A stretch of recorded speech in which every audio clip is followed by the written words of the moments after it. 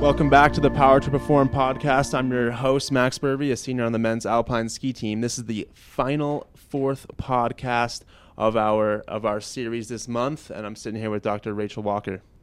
Hi, everyone. Hi, Max. Thanks for having me. So this week we're going to flip it on its head, right? I get to ask you a question. You're going to ask me some questions today, and I'm going to give you my 2 cents on what I've done, figured out, I guess. Great. So Max, what can athletes do to ensure they do not overtrain and lose a competitive edge? And then I do have a part 2. Are there different types of rest you've used and experienced so far in your career that have helped you?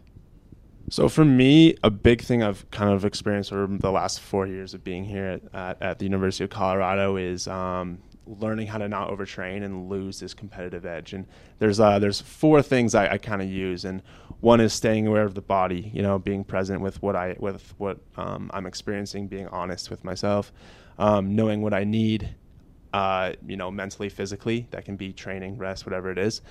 Being honest with myself and my coaches, that's a big one. And knowing that when pushing a little bit harder is actually going to just, take me a step back. So I think that it's really important for athletes to know that there's different types of rest. For me, the most common type of rest that I have during competition season by far is basically, having volume, but not too much volume to the point where I'm just going to hurt myself more. So I'm having quality training, but not to the point where I'm losing the quality. So I think that that's a type of rest for me that's really important during competition season. Another type of rest that I've used is just shutting it down altogether. Mm-hmm. Taking a day, 2-3 days off, a week off, and kind of just escaping from it, trying to figure out, if I get my mind right. And, if that's using PHP every day or, every other day, that's really beneficial for me. Well, I think that's key too, in just understanding your body, listening to your body, because we've mentioned in our podcast the mind-body connection. So if your body's tired, your mind is likely tired too. And when you're fatigued, that's when you can also injure yourself. Yeah, and I think allowing you to simplify this mindset and focus on one thing at a time, it really helps with stopping to overcomplicate things. Mm-hmm. And I think that it's been, in my experience, it's been really helpful. And it's not something I'm not perfect at still, but definitely been better at it in the past few years. And the other thing I really hear you saying is balancing the quantity and the volume with the quality, and really understanding would I get more quality training if I stepped back a little and slowed down the quantity in certain phases of your training. And I think that's where the honesty comes in a lot with the coaching, and yourself is being honest with your coach is hey, I think I need this in order for this to happen. And it's hard sometimes to be honest with coaches about that stuff, and even with yourself, because sometimes you want to just push, but you don't really realize that maybe that's not going to be the best thing for you. And I think it's beneficial to know that. Mm-hmm. So question for you now, Rachel. Okay. What can athletes do to ensure that they are in a helpful mindset for both training and competition? Okay, so when I think about this, the first thing that comes to mind is the idea of train your focus and train like you compete and compete like you train. Having a plan in place to choose what you're going to focus on in training can enhance your chances of achieving flow state, and it can also help you to make significant improvements in training, which can enhance that automaticity when competition day arrives. It allows you to then, when competition day arrives, if we're going back to the toy car, let go of that string and let your muscles and mind perform. So the second concept, train like you compete and compete like you train, is important for creating situations in training that are similar to competition, so you can train your mind in stressful situations. But also, that being said, there's a balance, right? We need to understand the context, sort of like what you were just talking about. It might not be helpful, leading into national championships to pull back on,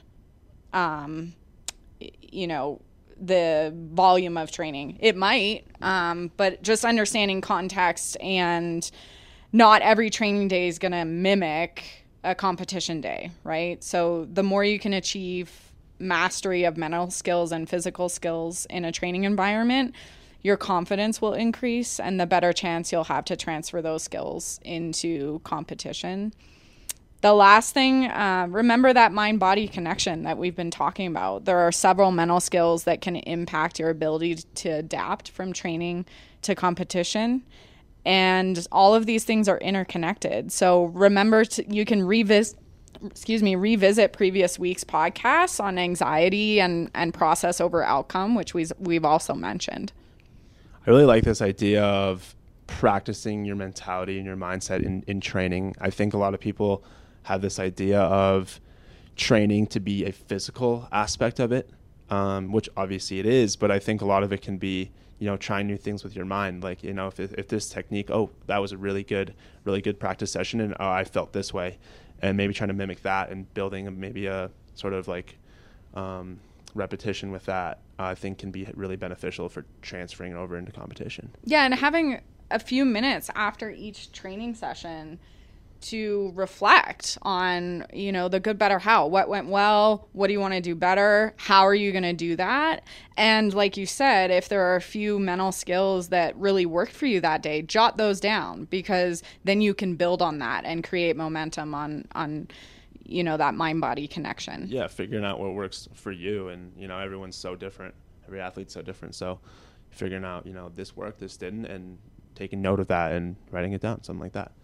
So what's a quick reflection takeaway tip we have? So to summarize, train your focus and train like you compete and compete like you train.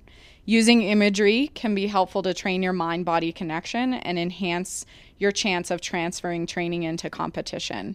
When using imagery, try to create an image that uses the 5 senses and bring as vivid as a picture as possible into focus. There's proven psychological benefit to the phrase, seeing is believing. Well, I hope all listeners take that into account. I know I will. So to finish up today with a quote, productivity is never an accident. It is always the result of a commitment to excellence, intelligent planning, and focused effort. Rachel, thank you so much for joining us. Thank you all for listening. Thank you.